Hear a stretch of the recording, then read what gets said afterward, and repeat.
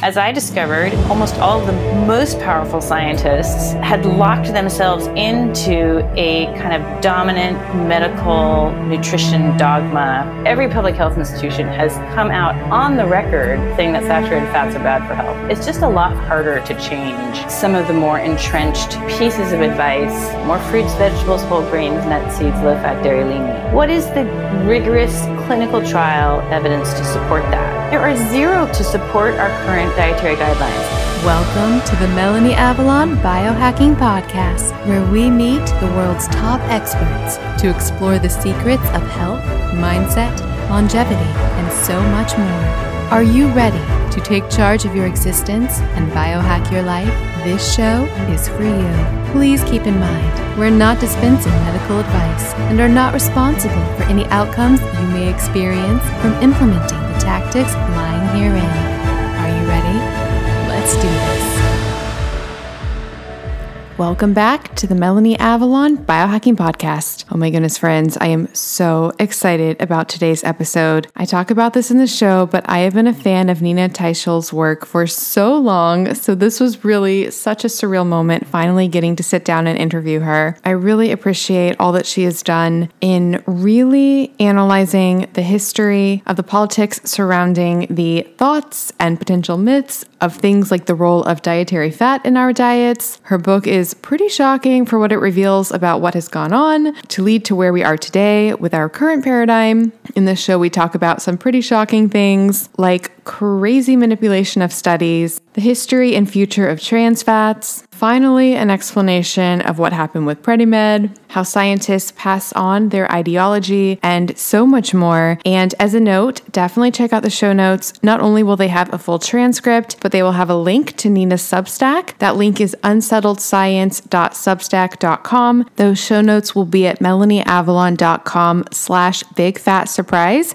And I don't think I mentioned it, but her book is called The Big Fat Surprise. So melanieavalon.com/bigfatsurprise for the show notes. We'll also have a link to both Nina and my analysis of What the Health film. We talk about that in this show, so definitely check that out. There will be 2 episode giveaways for this episode. One will be in my Facebook group, IF Biohackers, Intermittent Fasting plus Real Foods plus Life. Comment something you learned or something that resonated with you on the pinned post to enter to win something that I love. And then check out my Friday announcement post on Instagram. And again, comment there to enter to win something that I love. If you're enjoying the show, the absolute best way to support it is if you can take a brief moment and subscribe and write a brief review in Apple Podcasts. It helps so much more than most people realize, so thank you so much in advance for that. I have a very exciting announcement, friends. I have officially launched a TikTok channel. I've been on Instagram for a while, but it is time for TikTok. And with the channel, I'm going to be posting daily, very high quality, awesome biohacking content, tips and tricks, things from my life. And I really want to bring the glam to biohacking because I feel like biohacking can be very male-centric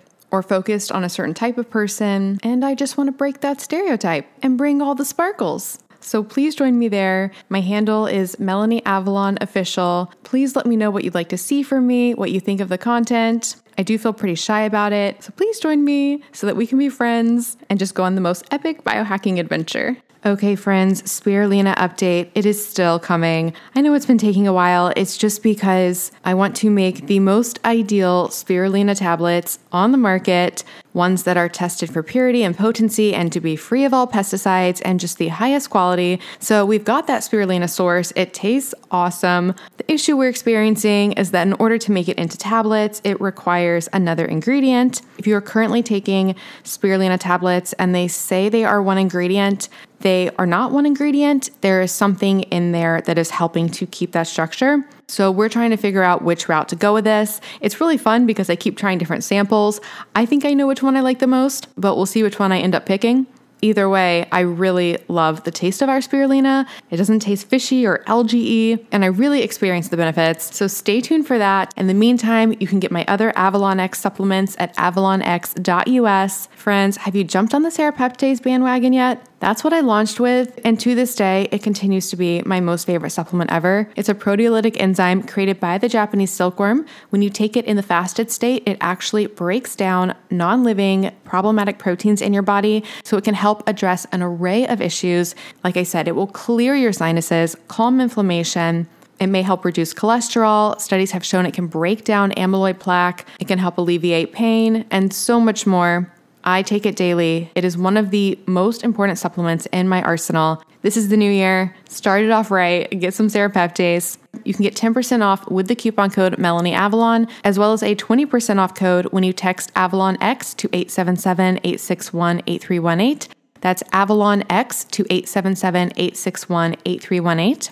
Those codes will also work with my fantastic partner, MD Logic Health. For that, go to melanieavalon.com/MDLogic. And of course, all of my supplements I formulated to be the very best on the market. They're tested multiple times for heavy metals and mold. They're free of all common allergens as well as problematic fillers, which goes back to that whole spirulina formulation issue I was talking about. They come in glass bottles to help prevent leaching of plastics into ourselves and the environment, and we even use the minimal amount of stickiness required for the labels to help with our environmental impact. To get these fantastic products, go to avalonx.us and definitely get on my email list so that you don't miss the spirulina launch special. For that, go to avalonx.us/email list.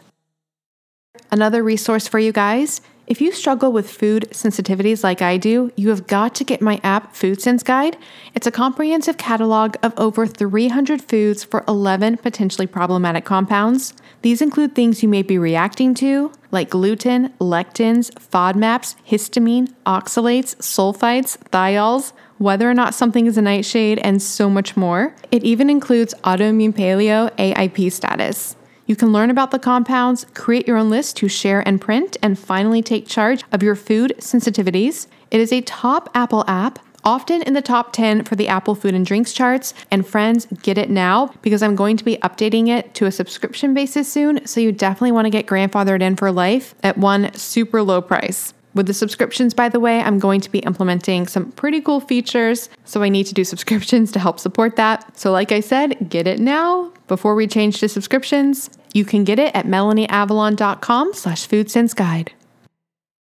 And one more thing before we jump in. Did you know there are over 1,000 compounds found in conventional skincare and makeup in the US that have been banned in Europe due to their toxicity? If you are using conventional skincare and makeup, you are directly putting into your bloodstream toxic compounds, including obesogens, which can literally cause your body to store and gain weight. So if your diet's not working, you might want to think about what's happening with your skincare and makeup, as well as carcinogens linked to cancer. I'm not making this up, and just endocrine disruptors in general, which mess with our hormones. Thankfully, there's an easy solution to this. There's a company called Beauty Counter, and they were founded on a mission to change this. Every single ingredient is extensively tested to be safe for your skin, so you can truly feel good about what you put on, and their products really work. I am obsessed with their overnight resurfacing peel, their vitamin C serum. They have shampoo and conditioner, skincare lines for every skin type, and incredible makeup. It's so amazing that Tina Fey actually wore all Beauty Counter makeup when she hosted the Golden Globes. So yes, it is high definition camera ready. You can shop with me at beautycounter.com/MelanieAvalon and use the coupon code CLEANFORALL20 to get 20% off site-wide. You can get the latest updates from me, specials, sales, samples, and so much more on my email list. That's at melanieavalon.com/cleanbeauty. And you can join me in my Facebook group, Clean Beauty and Safe Skincare with Melanie Avalon. People share product reviews and their experiences, and I do a giveaway every single week in that group as well. And lastly, if you're thinking of making clean beauty and safe skincare a part of your future, like I have, I definitely recommend becoming a Band of Beauty member. It's sort of like the Amazon Prime for clean beauty. You get 10% back in product credit, free shipping on qualifying orders, and a welcome gift that is worth way more than the price of the year-long membership. It is totally, completely worth it. And I'll put all this information in the show notes. An important announcement, friends. My EMF blocking products are coming. Make sure you don't miss the launch special. For that, get on my email list at melanieavalon.com/EMF email list. EMFs are actually classified by the IARC as a group 2B, possibly carcinogenic to humans. These are such a problem. We are exposed to them through our Wi-Fi, our cell phones, our AirPods, And they are linked to so many health issues, including anxiety, migraines, headaches, even fertility issues. This is such a problem. Thankfully, you can address your EMF exposure. I'm going to help with that with my Avalon X EMF blocking product line. So again, get on my email list at melanieavalon.com/EMF email list to check that out. All right, without further ado, please enjoy this fabulous conversation with Nina Teicholz. Hi, friends. Welcome back to the show. I am so incredibly excited about the guest that we have today. So the backstory on this conversation, back when it came out in 2014, I read a book called The Big Fat Surprise: Why Butter, Meat, and Cheese Belong in a Healthy Diet by Nina Teicholz. And so when I read that book, it honestly blew my mind. It was the most extensive overview of what has led to today the potential misconceptions and demonization of things like saturated fat and cholesterol and how it relates to heart disease, and in particular, the crazy different factors that went into why we have the dietary recommendations that we have today. It goes into the politics of everything, the studies, what has actually been found in a lot of scientific literature.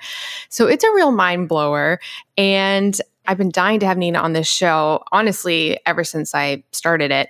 So when our mutual friend, Cynthia Thurlow, mentioned that I think you've been on Cynthia's show and that you guys are friends, I was just dying for an introduction. And so then I was excited because then I was like, oh, I get to reread The Big Fat Surprise now. I love like seeing how my perceptions have changed and how it's kind of like a time capsule of sorts when you read a book at one point in your life and then reread it later. So I reread it now. Again, blew my mind again. And it was exciting because a lot of the people that you talk about in the book I've actually had on the show now. So like Gary Tops has been on the show, Marianne Nessel, who just is one of the most incredible people. So it was really exciting to reread it now. But I have so many questions about the book, about the things that have happened since then, about stuff now. So Nina, thank you so much for being here. Well, thank you, Melanie. And it's just such a lovely introduction. So yeah, I'm happy to be here. Oh, and also last night I was randomly just doing some last minute research. And so what I was trying to find was the historical data on saturated fat intake from just like history until now. And I started reading the first thing that came up, and I was reading it and I was like, this really sounds like Nina. And then and then I looked at the top and it was you. It was your article. Oh, wow. That's great. I'm delighted. I know, you were like the first hit. And I was like, oh, wow, this is so perfect. But actually, that relates, I didn't plan this, but that relates to a big question I actually had for you. Because what I was trying to do with that Google moment, Google Scholar, was to find some literature outside of your book on everything. And then I was like, oh, wait, but now this is also from Nina. And this relates to my question, which is I'm sort of haunted. I think about this a lot. It's so confusing finding truth in especially dietary science and everything like I talked about in the introduction. And I'm really haunted by how do we know the truth when so much goes into telling the story of something? And especially when you like do something like you do, where you write this incredible, beautiful, extensive, well-researched book where you really are telling the history of everything that led to where we are today. Even that is still a story from your perspective, which would happen with anybody who's writing a book. So I guess my question is, how do we escape bias when we're tackling all of this? Like, what do you do? How did you sit down and write the book? That is an exceptionally hard question. When I started off my research, I was a vegetarian and I really did not much understand nutrition science. And it took me almost a decade to write my book. And I read thousands and thousands and thousands of scientific papers. And I just immersed myself in the scientific literature. And then I understood some of the technical issues of science, which I think are really just critical to be a smart observer of science. We could talk about some of those, but like, what's the difference between epidemiology and a randomized controlled clinical trial? And sort of what's the pyramid of evidence, better evidence, lesser evidence? So that's like one layer of trying to understand. But then you can't really rely on authorities because, even though now I've just, received a PhD and have been published in like the BMJ, and which is a top medical journal, and have maybe a dozen peer-reviewed articles to my name, I do not think that having a PhD or having anything in the peer-reviewed literature is necessarily should be taken, at face value, because as I discovered, almost all of the most powerful scientists had locked themselves into a kind of dominant medical nutrition dogma. And that's basically like saturated fat is bad, a diet of more fruits, vegetables, whole grains, nuts, seeds, low-fat dairy, lean meat. That's the healthy diet, and vegetable oils, in there. And that narrative is so powerful. And if you go outside the narrative, then you're unlikely to get research grants. You will not get invited to expert panels or conferences. And I document a number of issues in my book about people who were trying to kind of butt up against the official narrative that, by the way, goes back to the early 1960s. We've been living with this for decades now.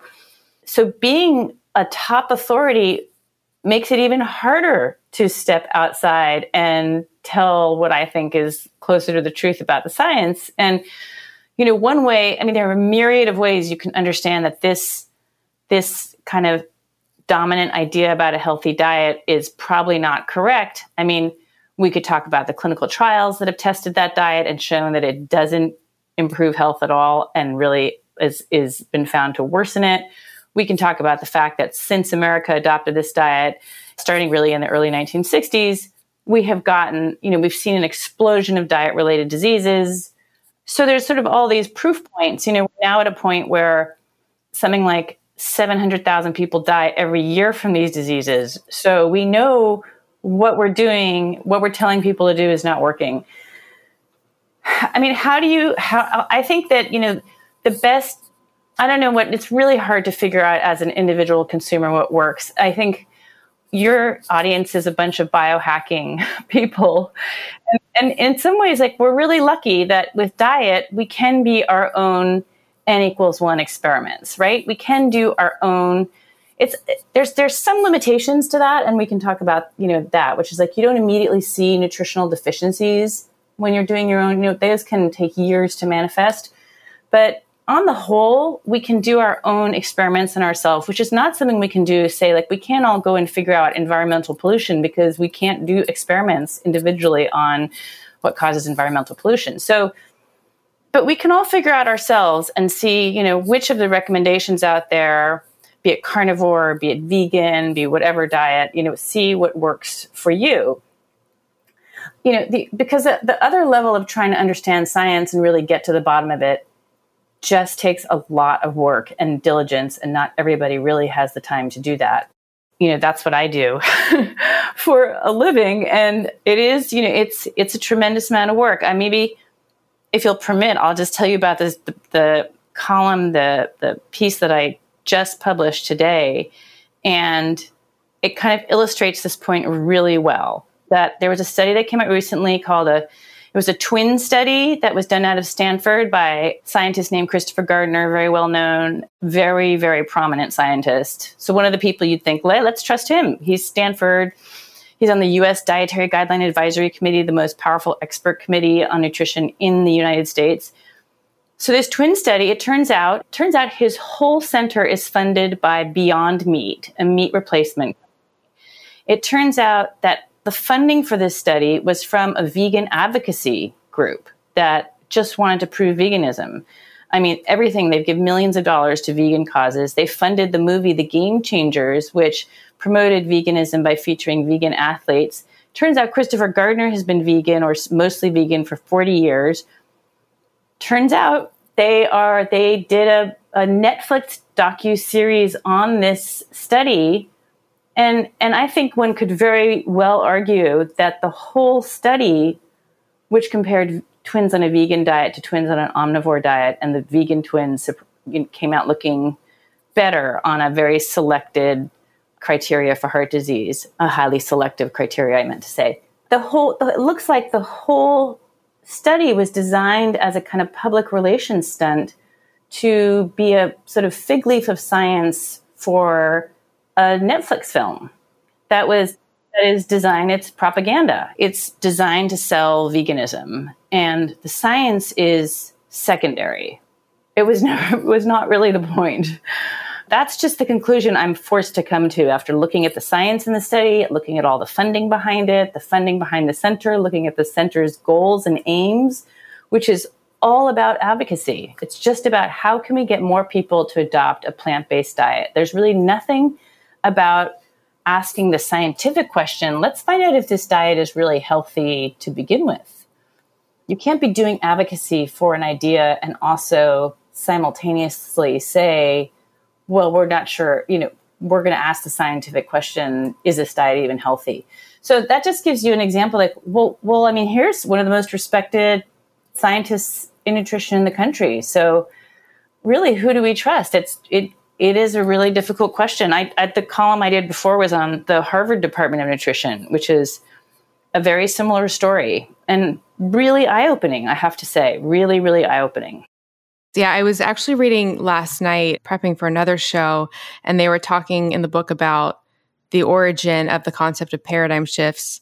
And I guess the guy who came up with it, and it was forever ago, I think it was like in the 1600s. Am I making that up? It was a while ago. But he basically said that in order for ideas to change, the people have to die. Like that's really the only way.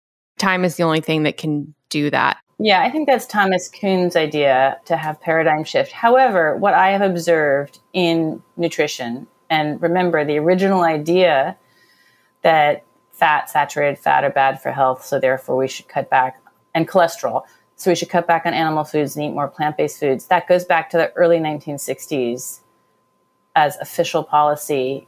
And now we're 60 years later. Well, that's a couple generations in there, at least, right? So what's happened in this field is that there are so many money interests. So you've got the food industry, the pharmaceutical industry. It's just a multi-trillion-dollar set of interests behind our current advice. You have institutions like the USDA and the American Heart Association that do not want to fundamentally change their advice because they would lose the trust of the public. What you see is that one generation of scientists simply passes on the idea to the next generation of scientists. And they do that, in part, they select those scientists who are going to agree with their own ideas. I mean, I go through a number of stories in the 1970s and 80s about the scientists who disagreed with this prevailing hypothesis that it was saturated fat and cholesterol that caused heart disease. The scientists who disagreed, they were maligned. They were like the John Yudkin, who proposed that it was sugar that caused heart disease, not fat. They were called names. They were accused of being financially motivated. They were disinvited from conferences. Their papers were not published. All of these instances I document. And so what do young scientists learn coming up? They learn not to stick their head above water. They learn not to go down an unpopular path because it will not result in the rewards of science, which is to be able to publish your work and get research grants. And so that is also why I'm a journalist. Gary Taubes is a journalist. Why some of the most independent thinkers and the people able to write and talk about this science are people who are truly independent. I receive no money from any industry. I know Gary, the same is true for Gary. We don't have brands. We don't, we don't sell things. So we're independent, but we're also, our careers are not dependent upon, making nice to our senior scientist who is in control of either bringing along our career or bringing it to a grinding halt. So it's very hard for science, I think, and probably much harder in many fields, but especially in a field that is so suffused by money. And, one could also say ideology, because veganism for some truly is a religion. For people of the Seventh-day Adventist Church, it is actually a religious belief.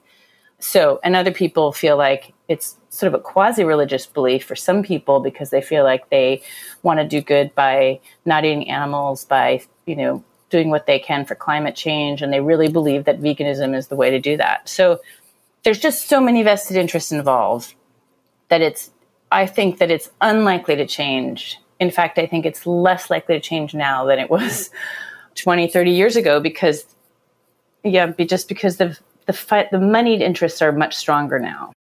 And this is so interesting because you predicted in your book an ultimate eventual ban on trans fats, which we've now seen happen. So even with changes happening like that, or like, and you mentioned like the Beyond brand, and I know, aren't they not doing as well as projected?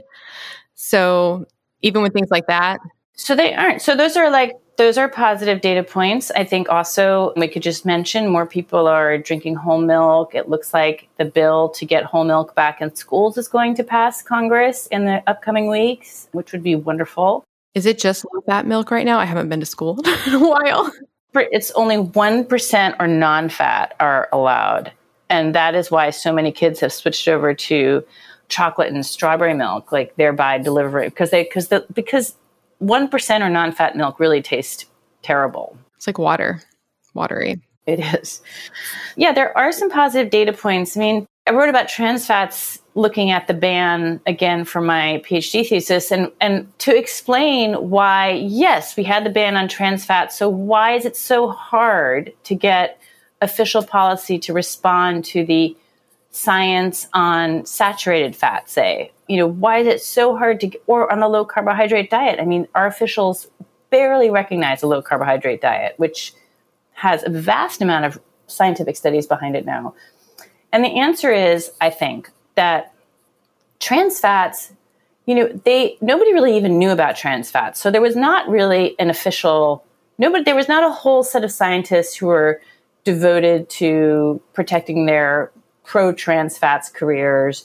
There were not institutions invested in pro-trans fat recommendations. So there really wasn't a lot. There weren't a lot of interests threatened by a ban on trans fats. It's very different with saturated fats, where practically every nutrition university department in the country has come out against saturated fats.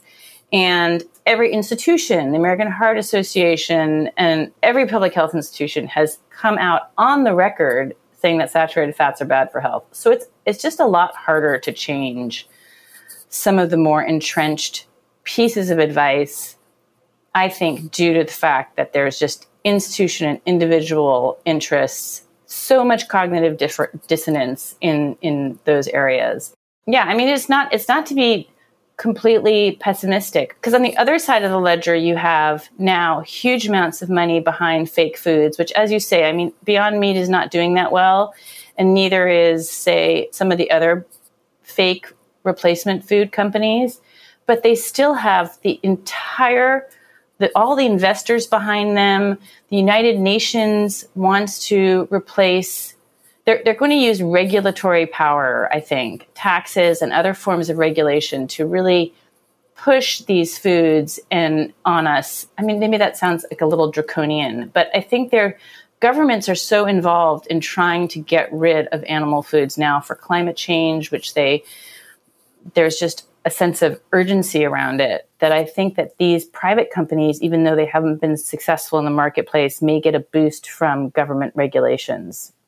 I don't know if that makes sense to you, but Rob Wolf talks about that a lot, actually, which is like really scary. I mean, I've heard people talk about the concept of basically tying it into people's credit scores and stuff, and having people that might relate to, I mean, this would be going like really dark, but basically like your habits and tying it into whether or not it's green or not, and having some sort of scoring system. I can see how it could become a power thing real quick. Well, so, that's sort of like the social credit score that they have been able to employ in China. That's a authoritarian dictatorship. I mean, I hope we never see the likes of that in the United States or any Western country. But I think they can, and they have made meat much more expensive. It's harder to afford. And they are forcibly taking farms, cattle ranchers out of production, whether through just taking land, as in Ireland or the Netherlands, or in creating so many regulations and rules that it's almost impossible to stay in business as a rancher. So they are making meat more rare and more expensive. And I think, so I don't know if people are going to then move over into the fake food or the, sector, or they'll just eat, I don't know, more soy. I don't know what people will do. But then there's just like this Netflix film on the Stanford vegan twin study. There's going to be, I think, a constant push to try to nudge people's behavior. And in fact, Chris Gardner at Stanford has, I guess, what he calls, I think it's called the stealth nutrition effort that he's extremely proud of, about basically how to change people's eating habits and nudge their behavior in a certain direction by kind of using non-health arguments. Like, how can we use climate change to change the way people eat? How can we use animal rights issues? How can we use labor issues? Like, let's use all these other issues and conflate them with better health, which they aren't. But let's try to nudge people towards eating less meat based on all these other issues. We certainly see a lot of that in the press. So I guess there are other means of trying to push to change people's behavior and to confuse them about, what is healthy and what is not healthy. So I don't mean to be too dark about where we're all going, but, at the same time, just to add a positive note, I do see, just maybe it's just my feed, but I see so many people interested in getting sugars and grains out of their diets, and people just revolutionizing their health. I mean, I see this on social media, and I see that people who become healthy then become change agents in their communities and change the diets of people around them. So, I'm not without hope. I also think that the science is so incredibly strong that it's very hard to ignore at this point. If you can reverse diabetes in a month by getting sugars and grains and other carbohydrates out of your diet, I mean, that's very powerful. Hi, friends. Do you want to come hang out with me and Dave Asprey and so many other guests I've had on the show? You simply must come to the 10th Annual Biohacking Conference, May 30th through June 1st in Dallas, Texas. And of course, I have a massive discount code for you guys. I went last year to the one in Orlando, and it was one of the most fun times of my entire life. I met and got to hang out with so many guests that I've had on the show.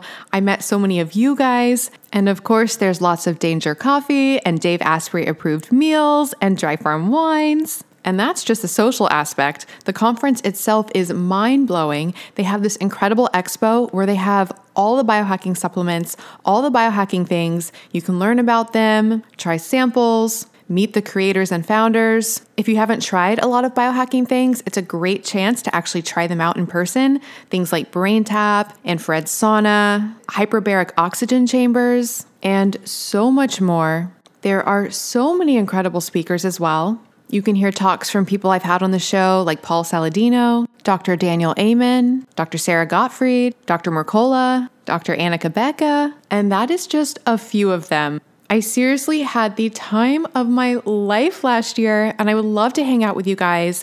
And you can get 35% off tickets. Just go to melaniavalon.com/biohackingconference and use the coupon code BCMelanie to get 35% off your tickets. That's melaniavalon.com/biohackingconference with the code BCMelanie to get 35% off your tickets. This code can be used for general admission or for VIP access. Seating is limited. They do sell out. They sold out last year, so get your ticket now.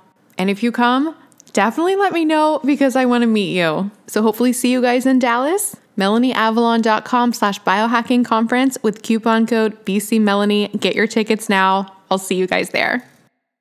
You answered one of the questions I had because I was going to ask you about, I found it so interesting why they pick things that they pick to focus on. So I was always like, why is like trans fats the thing that got labeled and focused on? So I'm so glad that you addressed that. Honestly, it feels like the only way to have completely unbiased, well, even then it would be hard, but the way I see it would happen would be if there were independent journalists who aren't even invested in the ideology at all. Like basically people who don't care about the subject writing about it, which would not happen because why would people who don't care about it write about it? No, I was going to also say there are two problems with that. One is that people who don't know anything about it, it just takes a long time to really understand the field. So I've seen so many articles by, pretty well-meaning journalists try to get into, try to understand it, but it is a very complex set of subjects. Not only, study methodologies, but things that can go wrong with studies and subtle ways that studies are influenced. And then your average reporter is going to have a hard time disregarding somebody from Tufts, Harvard, and Stanford and believing some non-credentialed person instead, right? That's just not what a normal reporter feels comfortable doing if they're not experts in the field. And then I think, and then nutrition is also not an area advertisers want to see. So, I've seen the amount of serious nutrition reporting, even on sugar, which should be kind of a slam dunk. It used to be that you would see at investigative news sites and in the New York Times, even there was a lot of investigative work on sugar and how it was making its way into all of our food and what were the forces pushing sugar. And now there's almost nothing. So, and I think that's because there's now a lot of funding of news sites that comes from philanthropies, like say Bill Gates spends a lot of money on journalists and investigative journalism sites. And so if he doesn't want sugar investigated, which he might not, I don't know, but you just won't see it being featured anymore. So that's one, we have a lot of money flowing in, but even if it weren't from philanthropies, what do advertisers want? They do not, we have a lot of pharma funding. We have a lot of food funding. They don't want to see stories about people getting ultra-processed junk food out of their diet and getting healthy. That's just not what they want to see in their pages. And it's kind of fascinating with Wegovy and all these skinny shots coming out that you started to see articles that I never thought I would ever see, which is, how Kellogg's hates, is trying to stop Wegovy because it cuts into their profits. So you're starting to see revealed some of the bare bones of the incentives that go into our news coverage, which is that big food and big pharma just do not want articles about how people can get healthy by avoiding drugs and eating well. Or what's even more ironic, I was reading something that the other day, it was one of the big companies and they were responding to Ozempic. And I don't know if you saw this, basically people losing weight on Ozempic and not eating as much processed food. So it was basically them responding to the having to tackle the issues of just people not eating the processed foods, but because of losing weight on that drug, which I thought was so interesting. Yeah, I do too. That's a whole, it's very interesting. What you can see is there's sort of this concept called the Overton window, which is the window of conversations you can have in the mainstream. What are the boundaries of what we can talk about? And for a long time, that Overton window did not really include obesity because it was considered fat shaming, and you can't talk about obese as being bad or even unhealthy because that would make overweight or obese people feel badly, and it was shaming them. That has completely shifted, right? With these new GLP-1 inhibitors like Wegovy, that conversation we are now allowed to have. We can talk about how people want to get thin, how people crave having a nice body and how that matters to them. That shift in this Overton window of the topics that we can discuss, that happened with the introduction of these new drugs. And that happened because I think you can sort of hypothesize that who controls that Overton window of what we can and we cannot discuss? Very powerful interests. In this case, you would have to say the makers, the pharmaceutical companies that make these weight loss drugs. I've been so fascinated by the whole health at every size movement, especially because if you look at the factors of metabolic syndrome and it's, these list of factors and it's the visceral fat factor of that one that was not okay to talk about health-wise. Everything else, it's if you have high blood pressure, that's a problem. Or if you have high blood sugar, that's a problem and we need to address it. But with the fat deposits on your body, it was like we couldn't talk about that because then you weren't accepting yourself. Right, which is completely absurd. I mean, being overweight, not a little overweight is not associated with increased risk, but being a lot overweight or obese increases your risk of every single other disease. It is formally the number one risk factor for diabetes, which is in turn the number one risk factor for heart disease. And it increases your risk of every kind of cancer. I mean, it's absurd to say that an obese person is as healthy as a slender person. It's just not true. And there's so many statistics that bear it out. But our ability to have reason-based conversations about that or any number of topics in health and nutrition is limited, I think, by the fact that we don't particularly have a free media right now. We simply don't. That is so fascinating what you pointed out about the paradigm shift that we were able to have surrounding weight and health because of these pharmaceuticals that are, weight loss drugs. And then what you just said about just the funding behind everything. So if you could flip a switch and have a paradigm shift, like a paradigm shift switch, and you flip it, and now it's all the science that you believe is accurate as far as the role of saturated fat and meat and everything in diet. But the reason behind that is because it's funding on that side. Would you flip that switch? You're saying, like, if I came out with a set of guidelines that I believed were evidence-based and based in good science, they would inevitably be aligned with some set of interests. I mean, if I said I think there's no harm and in fact there's benefit in eating meat, especially as compared to some other protein sources, that would line up with the interests of the meat industry, but it doesn't mean that the meat industry funded my views or funded that science. So maybe I'm not understanding your question. So not you per se, but if you could flip the switch and the prevailing ideas would be these ideas that you believe in, that you talk about in the book, and that we're talking about now, and that a lot of my listeners subscribe to as well. If it was the same situation as it is now with like funding from that side, and maybe they're also like, trying to kind of have something similar to that stealth nutrition. And I get what you're saying, like that, if it is the truth, then in a way it doesn't really matter because it would be supporting the accurate state of things and the accurate truth about the situation.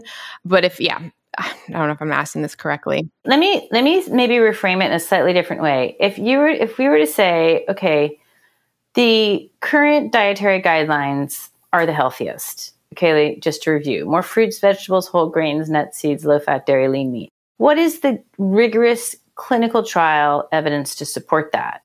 I did a cover story for the BMJ magazine in 2015 in which I went through all the evidence.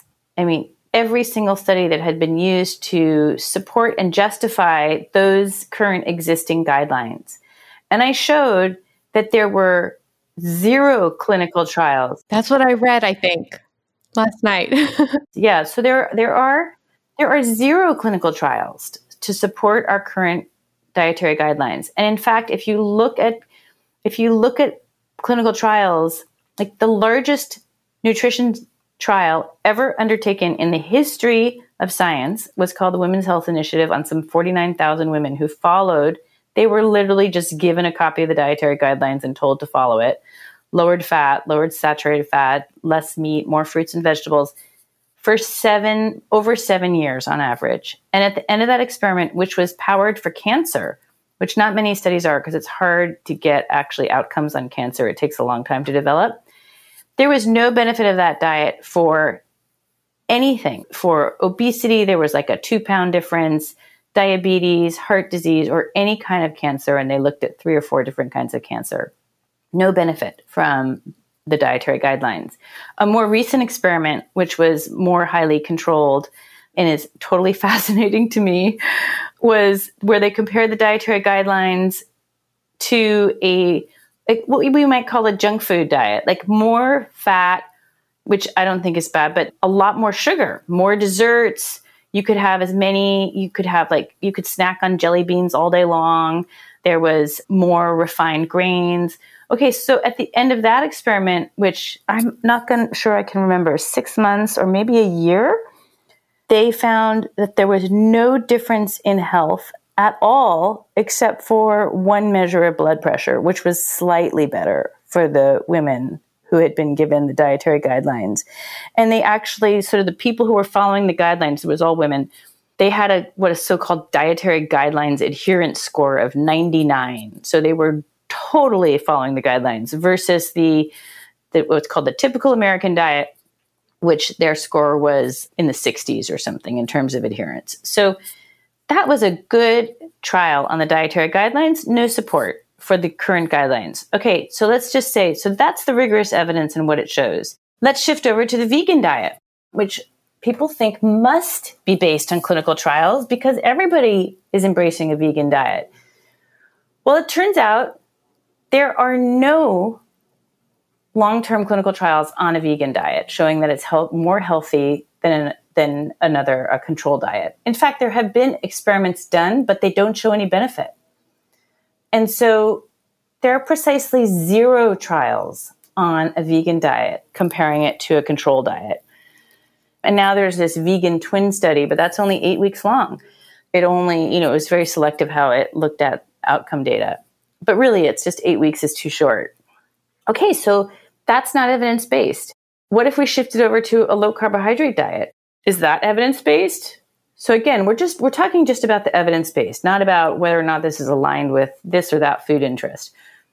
The evidence-based for the low-carbohydrate diet, there's probably some 200 clinical trials on the low-carbohydrate diet.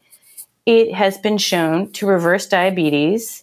Like 50% of the population in multiple clinical trials can reverse their diabetes within 10 weeks, more than 50%, and those results are maintained at 2 years. It has been shown in almost every, head-to-head trial of it's low carb up against low fat, up against any other diet, the low carb diet always does better for weight loss. It may not do spectacularly better, but it does better. And it improves in the trial that they did at the University of Indiana that was funded by Virta Health.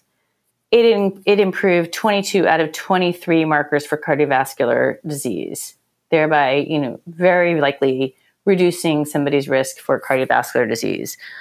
Okay, so do we have a 10-year trial on the low carbohydrate diet? No.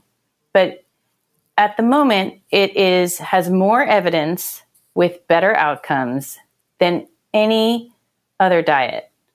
But let's take the Mediterranean diet, which people also think, wow, the Mediterranean diet, everybody talks about that too, and that's, that must be healthy.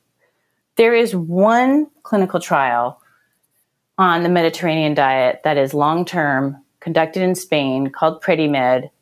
That trial, it turns out, was retracted and then had to be reissued, and there are still serious doubts about whether it was properly randomized. Its outcomes show that it reduced stroke, but it's really not clear the risk of stroke, but it's really not clear if it reduced any other outcome for cardiovascular disease. And even though we're told over and over, like a Mediterranean diet is low in meat, in that experiment, they did not reduce red meat. And the amount of fat that they ate was 40% of calories, which is way more than we're told to eat in our official recommendations. And they did not reduce saturated fats. So that Mediterranean diet is not like the one that we're being told to follow by the American Heart Association, or the US Dietary Guidelines has one too, their so-called Mediterranean diet style pattern. So, if you're just looking at the evidence, comparing different diets, and I understand there's a lot of different ways to parse the evidence, people will say, but I know all the meta-analyses that have been done out there, and I can tell you that this is a fair rendering, what I'm saying, of the state of the evidence on these various different diets.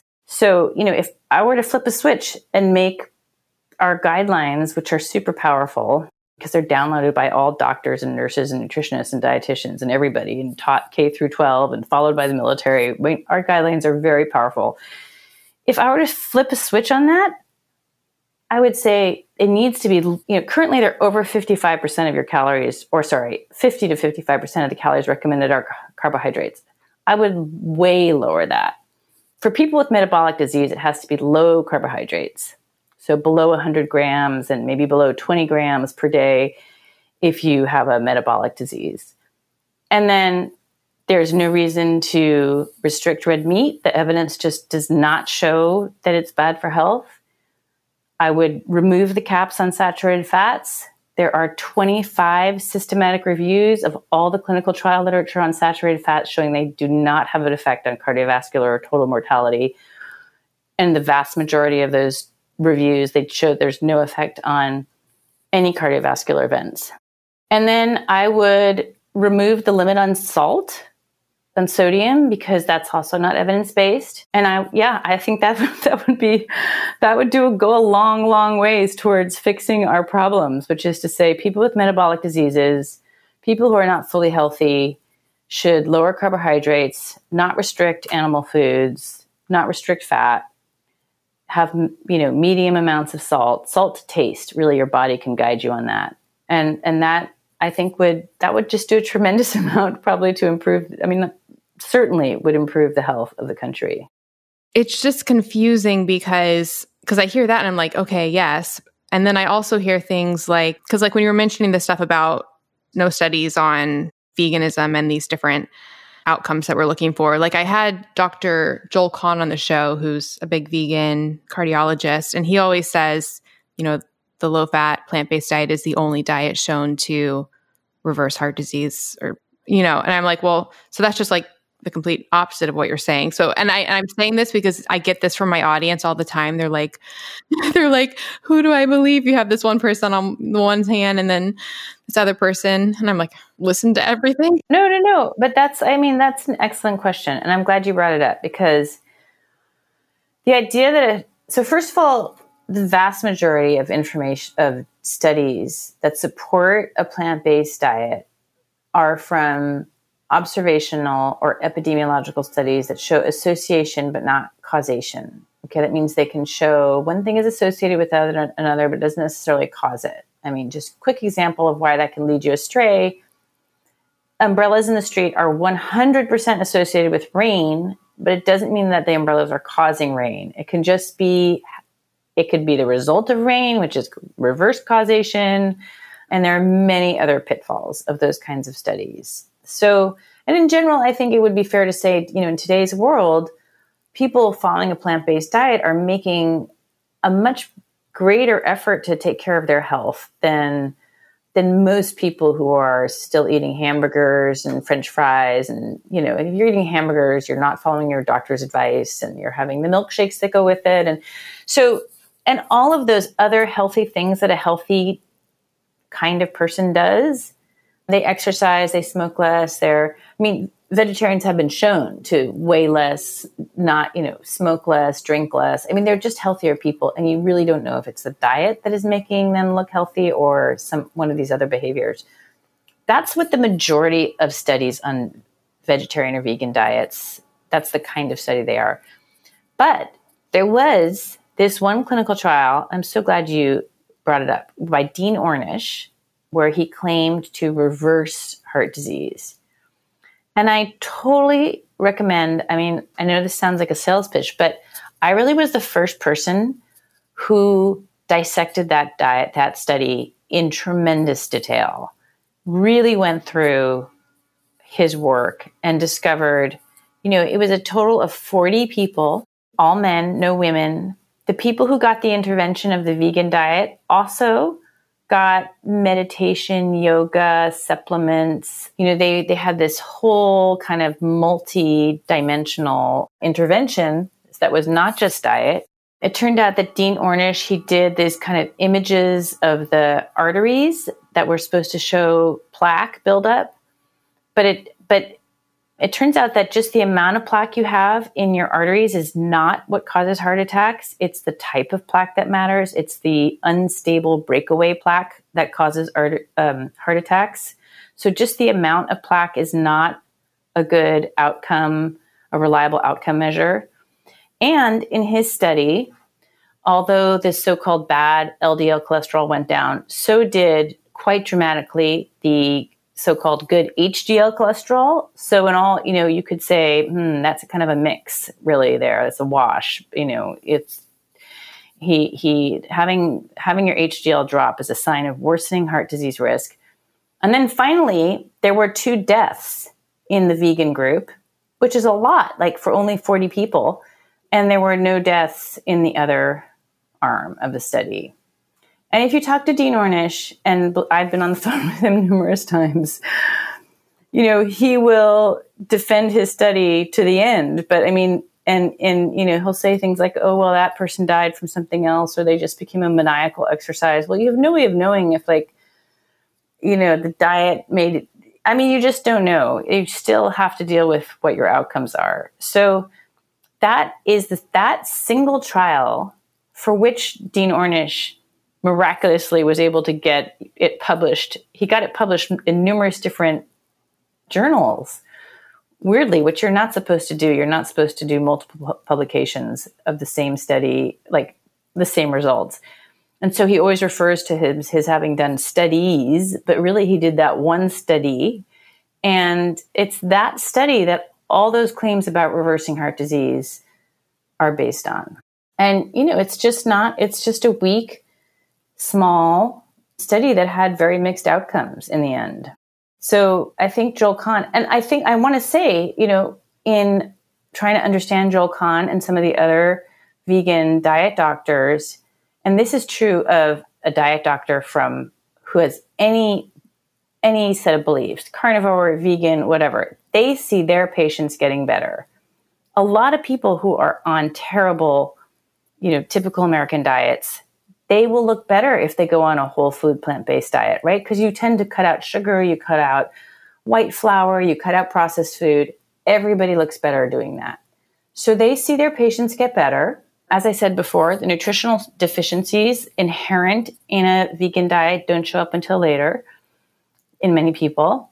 And then if people fall off the diet, they don't come back to your medical practice. So you don't even know about them. Like your patient world is full of people who've been successful. The people who are not successful tend just to drop out of sight. So that's true of, that's why you have to rely on clinical trials where people, those clinical trials have to follow everybody and find out what happens to everyone. Whereas, a doctor's personal experience will be very powerful to them. They see it with their own eyes. And that's very compelling, but they don't know about the dropouts. So that's why we can't really use, anecdotal evidence is powerful, and I think it can be used to inform decisions in a number of ways, but it just can't be used to inform population-wide recommendations because it's not rigorous. It's not rigorous enough evidence. Hi, friends. Okay, so I'm a little bit embarrassed because I've been talking for so long about red light and near-infrared therapy, which is so important. However, I kind of left out something really important about light. So as you guys know, I've been talking about red light and near-infrared for so long. And at the same time, during the day, I was using a bright SAD light. So it's those white lights that help with waking you up, help with your circadian rhythm. They're used to combat mood issues and depression. So I have a really bright white one of those at my desk. A few things about that. I knew it helped wake me up and kept me stimulated, but I wasn't sure if it had any detrimental effects using it. And then 2, I was also wondering if by just focusing on red and near-infrared light, was I somehow missing something in the full spectrum of light? Guess what? I was. And guess what? I found the solution. And guess what? I have a discount for you guys. So the founder of a company called Soulshine reached out to me and he was like, do you know about the importance of full spectrum light? And I was like, you know what? I've been wondering about this for quite a while. Please educate me. Oh my goodness. This man blew my mind. I talk a lot about the problems of blue light. That said, we evolved in natural full spectrum sunlight that our genes are programmed to respond to. And today, we do not spend enough time in that light. A lot of us don't go outside, and we're overexposed to blue light. It's a problem. And then to make things even more problematic, the common SAD lights that I was talking about that are bright white, they actually do not contain the full spectrum light. They filter out certain wavelengths, and they're high in blue light. So just like I thought, it was not doing my health many services. There is only one company I have found, or I guess that found me, that makes a full spectrum white light device. So the Sol light systems include the fullest spectrum of visible and invisible near-infrared light with traces of UV light. Yep, that's right, because you need all of that as well. Don't worry, it's not an exuberant amount that's going to cause a problem. It's just a tiny little dose that your body actually needs. You can use these lights to fix your circadian rhythm and properly stimulate your brain's suprachiasmatic nucleus, or SCN, in a way that it was supposed to be stimulated. It's kind of like the natural spectral diet. Because yes, you may be suffering from malillumination. Did you know that your entire bloodstream actually filters through your eyes in a relatively short amount of time? That's the only way your blood is exposed to the outside world. So when we expose our eyes to this light, it actually can have beneficial effects on our blood. That is crazy. It helps with skin, with mood. This is the light that I wasn't thinking about that we need. I love Solshine's light therapy devices. I do use it in combination with my red and near-infrared light devices as well, so that I can fully bathe my body in the best light that is so helpful for my sleep, for my stress, for my metabolism, for my immunity, for my health, so many things. They have so many different device options. They have one that I love that kind of looks like a Juve, and I sit it on my desk, and it has options for the full spectrum light, which is that bright white light, as well as the near infrared option. So what I do is I do a session of the full spectrum light in the morning, and then I run the near infrared to help counteract the negative blue light around me. They also have stands with bulbs that you can get. I've been using some of those on my plants. I am just so grateful that Ken at Solshine found me, because I was missing out on such a key aspect of light and I had no idea. And you can get 10% off at melanieavalon.com/Solshine. That's SOLSHINE with the code MelanieAvalon. So melanieavalon.com/Solshine, SOLSHINE with the code MelanieAvalon for 10% off. It's really helped my mood, my energy, my sleep, so many things. I think you guys will love it. So again, go to melanieavalon.com/Solshine, SOLSHINE, and use the coupon code MelanieAvalon to get 10% off site-wide. And we'll put all this information in the show notes. Well, I think my closest experience to what you've experienced so many times was I had Dr. Neil Bernard on the show.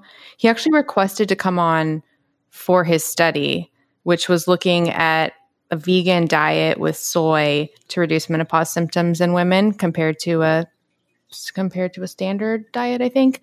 But what was so interesting about it, and I will say in his defense, okay, actually, I'll circle back to that. What was so interesting about the study, this was so mind-blowing to me. I was like, I don't know how you can even draw this conclusion. And I really don't know how you're asking to go on all these podcasts to talk about it, because the conclusion was that it was the soy, that adding the soy is what reduced their menopause issues. The only comparison was the vegan women with the soy and then the standard diet. So there was no vegan diet without soy. So how do you know it was the soy? Maybe the soy was making it worse. Maybe a vegan diet, without soy would have performed better. Like literally, I don't even know how the conclusion was drawn. I asked him that when I was interviewing him. He basically said, and this is why I keep getting flashbacks from what you're saying. He said something about how some of the women before had been doing vegan. Like basically he was saying that it kind of worked because some of the people before fit the parameter to test that. But I was like, but that wasn't in the study. I don't know how you can just make any of these. But then what I was going to say in his defense was that was a moment where I was like, I'm just going to try to lose all my biases and I'm just going to try to research soy and see what happens. And I actually did not to soy, like GMO processed soy, but to like whole soy added to diets. It warmed me up a little bit to it. And that also happened to me with grains when I was interviewing somebody else. I don't remember who. That adding grains was helpful? Not adding grains, but I think it was when I was interviewing Dr. Bolsowitz, I think. I did the same thing. I was like, I'm just going to research whole grains. I'm not going to have any bias. I did find a lot of literature favorable. A lot of it was probably correlational, epidemiology, but it did warm me up. And this is coming from me. I'm like anti-grains, but I did warm up a little bit. Well, I mean, I try to I remember when the movie, maybe some of your listeners remember, the movie What the Health came out, like 2015 or so. And I thought, oh, I did a massive that was frustrating. well, I remember thinking, well, what are the studies on the vegan diet and vegetarian diet? And I went and I looked into the studies by Neil Barnard and Caswell Esselstyn, and everything I could find. Because I had looked at the Dean Ornish studies, but I hadn't really looked at everything else. And I was really surprised how really poor studies were passed off as being more rigorous kinds of work. I mean, a little bit like what you're describing with Barnard. Barnard's done a number of studies on the vegan diet. I mean, he believes in it. He has a center in Santa Rosa, completely committed to it. But his studies just don't turn up benefits for that way of eating. And he's done at least 1-2 year study and maybe more. And it's all taken place in a very biased environment, right? Because they're done at his Santa Rosa center where presumably everybody's into plant-based eating because it's his center. But they don't produce positive health results.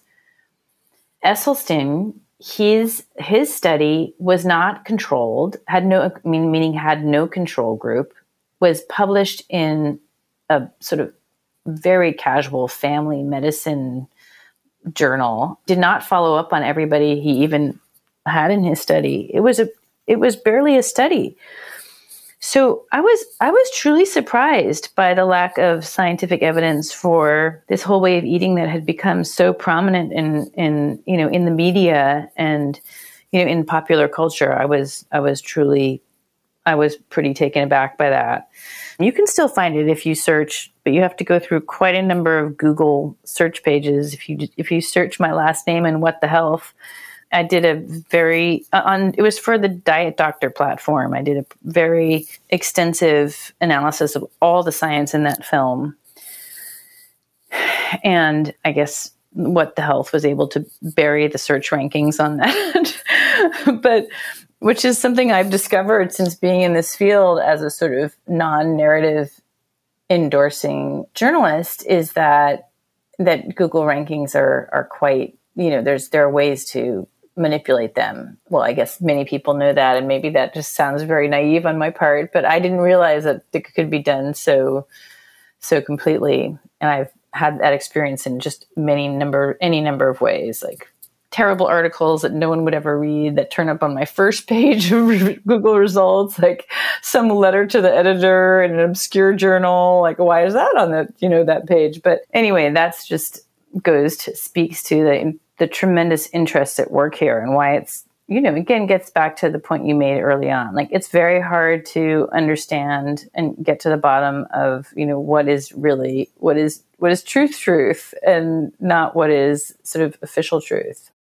Well, I will search, and I'm fairly certain I will go find what you wrote about What the Health, and we'll put in the show notes. And I'm pretty sure I read it, and I'm pretty sure it helped me when I wrote my own post about that film as well. So I will go find those. I'll put them in the show notes. And I will say, like I said last night, when I was Googling saturated fat, you were like the first thing that came up. I didn't even realize. So that was, you're still there. You're still there. Yeah. Well, my book, I mean, just to put another little plug for my book, it was the very first publication.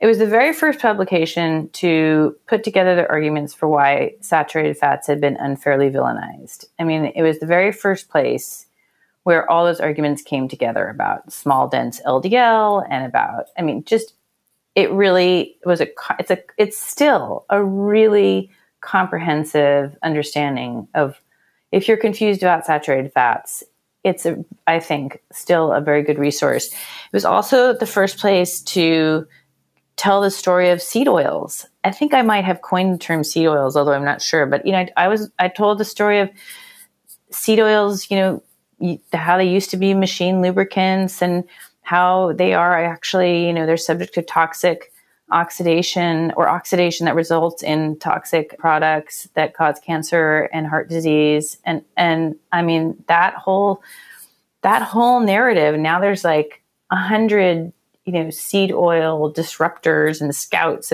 But that all started in my book. And I think I was also I think it's still the only really complete, thorough takedown of the Mediterranean diet, right? Like, how do people really eat in the Mediterranean? And then how do we get the US version of the Mediterranean diet and all the science behind that, which is an incredibly interesting story, also because it tells how the Mediterranean diet was really sold on the back of a whole bunch of glamorous conferences all over the Mediterranean that were funded by the Olive Oil Council in Europe. And it was, they invited chefs and scientists, and particularly Harvard scientists, to conjure up this idea of a Mediterranean diet and then sell it to the public in the late 1980s and early 1990s. So that's really a good read. I mean, so it's still, yeah, I think those are still, and then since then I've published some scientific papers in journals that have been able to bring those ideas into a more academic audience. Listeners, read the book, because what Nina was saying about the Mediterranean diet and the olive oil, that's like a page turner, all of that information. And you talk about so many studies in the book that, like we've talked about now on the show, but where it's just shocking what was actually in the study compared to what they said. Like one of the most shocking ones to me personally was the one that was on olive oil. And you said that they actually didn't measure the olive oil in the participants' diet. Oh my goodness. That was an incredible study published in the New England Journal of Medicine.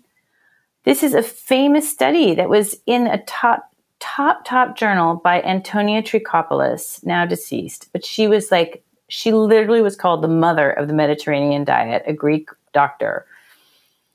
She published a study based on observational data, so it's, a weak form of data, but she was like, and the title in the New England Journal of Medicine was Olive Oil Prevents Heart Disease. And I start looking into this study, and I'm looking, and I cannot find any measurements of olive oil intake. Like, and I just don't understand it. Like, how did this get, it must be there because it's in the New England Journal of Medicine. So finally, I reach out to Dr. Teicholz, and I said, how did you measure olive oil? I must have overlooked it. And she said, well, we just asked them about dishes that they ate, like, moussaka or whatever, any kind of cooked dish. And we just assumed, based on our recipes, the amount of olive oil they must have used. Like, can you imagine? It's like mind-blowing. It's so upsetting. Oh. That's not so unusual, actually. I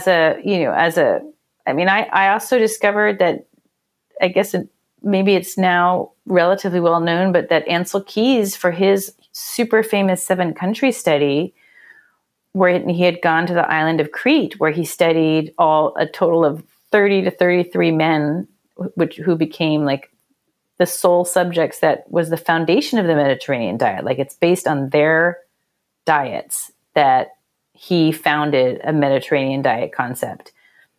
He went there, one of the 3 periods he went there was during Lent, which is incredibly strict in Orthodox Christianity at the time in Greece, which was a total abstinence from all animal foods. And therefore, he inevitably undercounted the amount of saturated fat that these men were eating. But things like that, you can't sort of believe that the science is quite as bad as it is. And also, I think there's an added layer of surprise that really there are no referees in nutrition science, that the field itself does not recognize or try to correct its own mistakes. There are really good nutrition scientists, but as I have come to understand, those are not the people with the most power or influence. And so the ability of the field to police itself and hold itself to higher, more rigorous standards is truly lacking in nutrition science, which is part of why we all have such difficulty in getting good advice. I totally forgot about this. Okay, because when you were talking about how you were the first person to talk about the saturated fat and like even the seed oils, I self-published a book in 2014 or 15. And then I got an agent and published it in stores with W.W. Norton in 2017 or 2018. So I was like, pretty sure I talk about Nina's book in my book. So I just pulled it up on Kindle really quick and just searched your name. And it came up and okay, I'm going to read you what I wrote and I'm going to tell you what happened. So this section is called The Defamation of Fat. And so I say, there's a very complicated and twisted history to the vilification of dietary fat. If you want a fascinating perspective of the full story, consider reading The Big Fat Surprise, Why Butter, Meat, and Cheese Belong in a Healthy Diet by Nina Teicholz. It is Teicholz, right? Am I saying your last name? Yes, you are. I'm impressed. I'm having a moment where I'm like, oh man, what if I'm saying it wrong? Or Good Calories, Bad Calories, Fat, Carbs, and the Controversial Science of Diet and Health by Gary Tops. So that was all I had in it originally. And now I totally forgot that when I sent it to my editor, actually, was it the editor or was it the legal department? It was somebody giving feedback. They were like, you got to put in a disclaimer there about Tops. And I was like, oh, because they were saying that he's controversial or whatever. So then I had to put in parentheses, Tobbs is an acclaimed science writer, though I will note that some critics disagree with his lengthy analysis, as oft happens in the political health wars. I came up with that sentence, but I was like, but I remember I totally forgot about that. The good thing is they didn't say that you were an issue. Not yet, I guess, at that point. But yeah, they were not having it. That's so unsurprising to me, but it's interesting.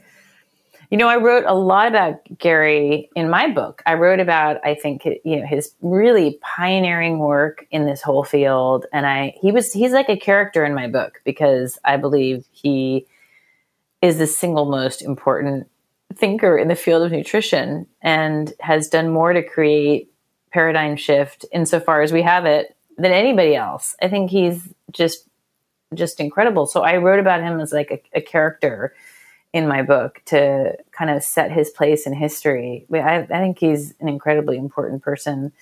I mean, he's been doing this since, I don't know, you have to be maybe like a little older, because I think it was the late 1980. No, when did maybe it was 1989 or that he came out with What If It's All Been a Big Fat Lie? And the cover story of the New York Times Magazine. And the opening scene is about the people, diet experts, trying to imagine that Atkins, who was so vilified in his lifetime, had been right.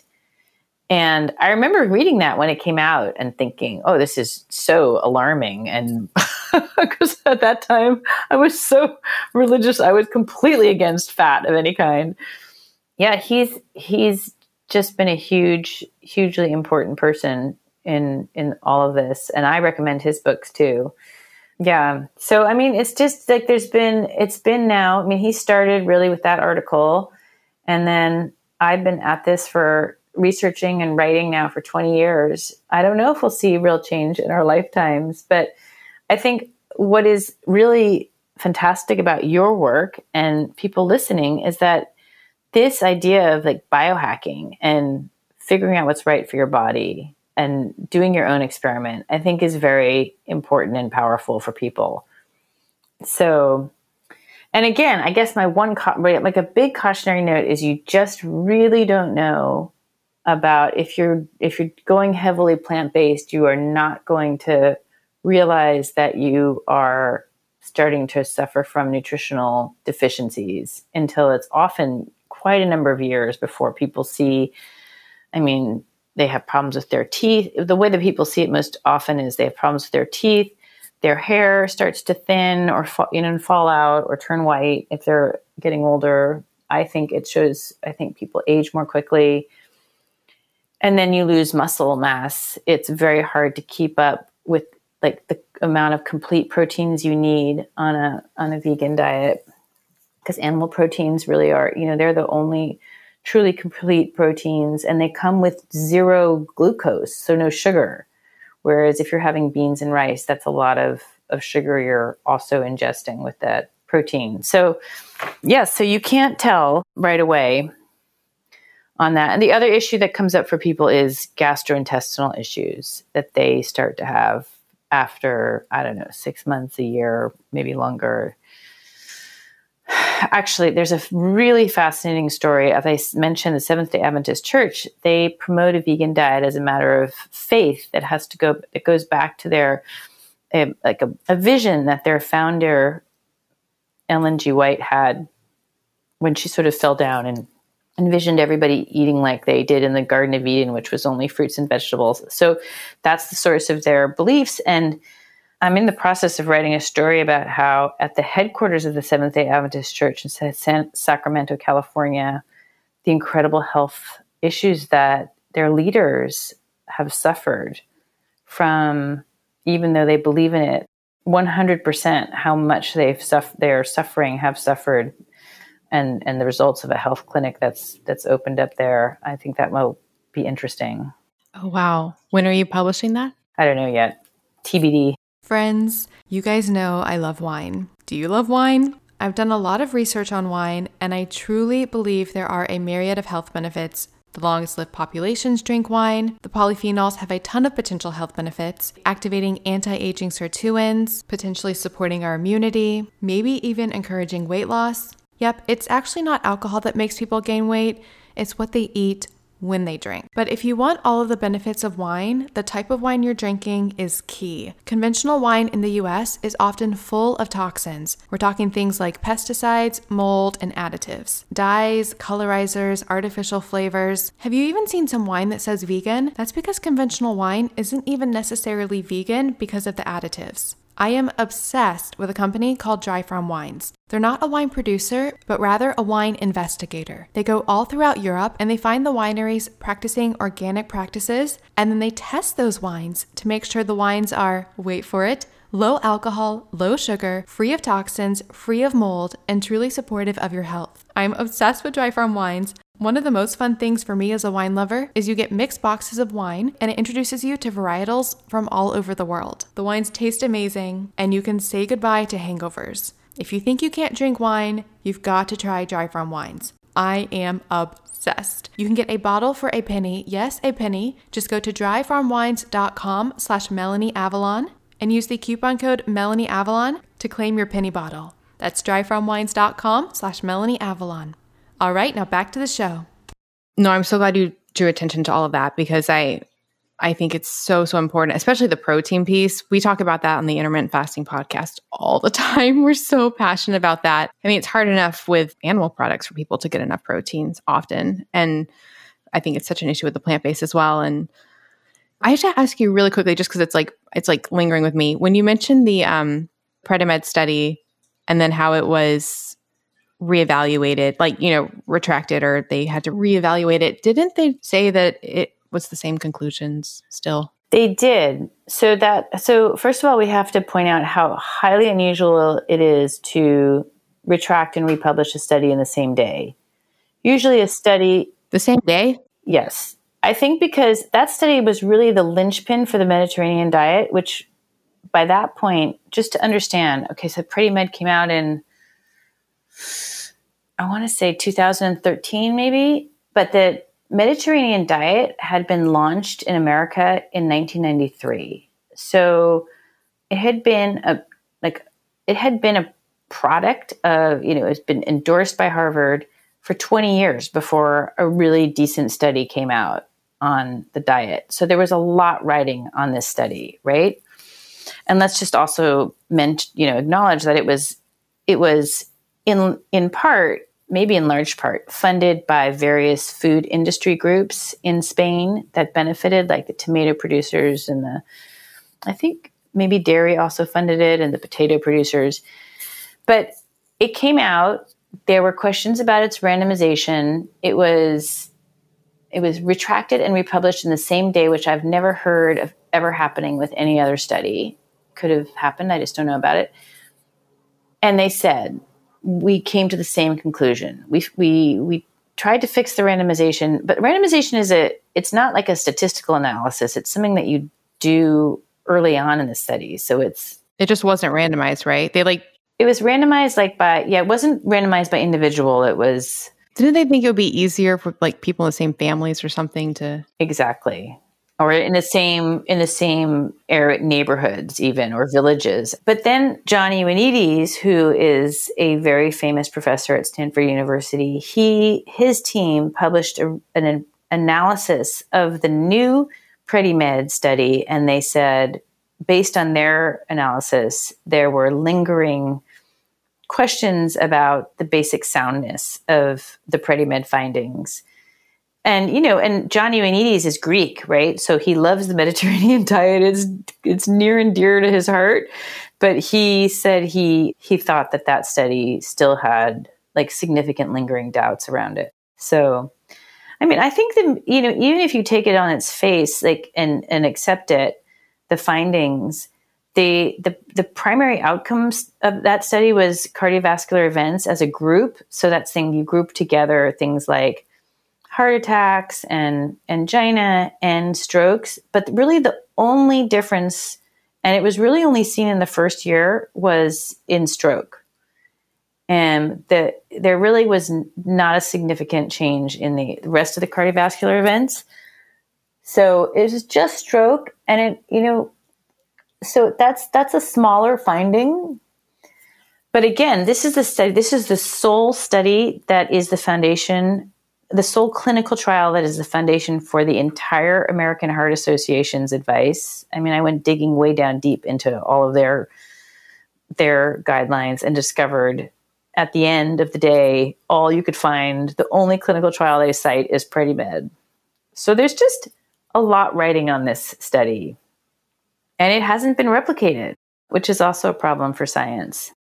That's something that's actually been haunting me for a long time, because I hear it's like multi-layered. Like you hear PREDIMED and then you hear, well, it was retracted. So then it's like, okay, no. But then you hear that they have the same conclusion. So then it's like every step you go, it's like, wait, it's like frustrating. So now I know that there's like another analysis. So yeah, it's like the endless back and forth. Like we could have, because, you understand on both sides, there's these huge, there's just these huge interests behind PREDIMED. So letting that, if you are John Ioannidis and you publish a little study, I mean, there's going to be every effort to sort of bury that. And again, like PREDIMED does not represent, it's not the American Heart Association diet. It did not promote vegetable oils. It was olive oil.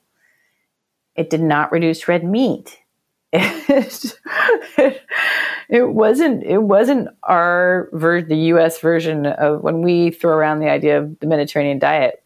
We're talking about something very different than what was tested in that trial. Again, for listeners, get the book. The Mediterranean diet stuff is just like fascinating. It'll just blow your mind. Maybe that's a good question just to end on. And thank you so much for your time, by the way. This has been absolutely so amazing. A big question I had was, because you go through the very lengthy history of Ancel Keys and his role, and then also things like we just talked about with the Mediterranean diet and olive oil and all of that. Do you think those were beneficial shifts in the fact that, like with Ancel Keys, he did create a paradigm shift on the importance of diet and how it relates to health? And then like with the olive oil stuff and the Mediterranean diet, it's like that did create a paradigm shift, bringing back in, some sort of fat, even though it wasn't saturated fat. Yeah. Do you feel like there were some benefits from those paradigm shifts, or in a parallel universe could have just been a completely different way? And I think Ancel Keys's impact on nutrition has been 100% negative. I mean, and I say this when I say his 7-country study was pioneering, ambitious. He was clearly a curious, brilliant man. When he undertook that 7-country study, they were on little dirt roads, traveling to places, trying, getting there and setting up little units to measure people's cholesterol and trying to figure out their diets and what they were eating. It was a pioneering, ambitious study. But he was not a scientist.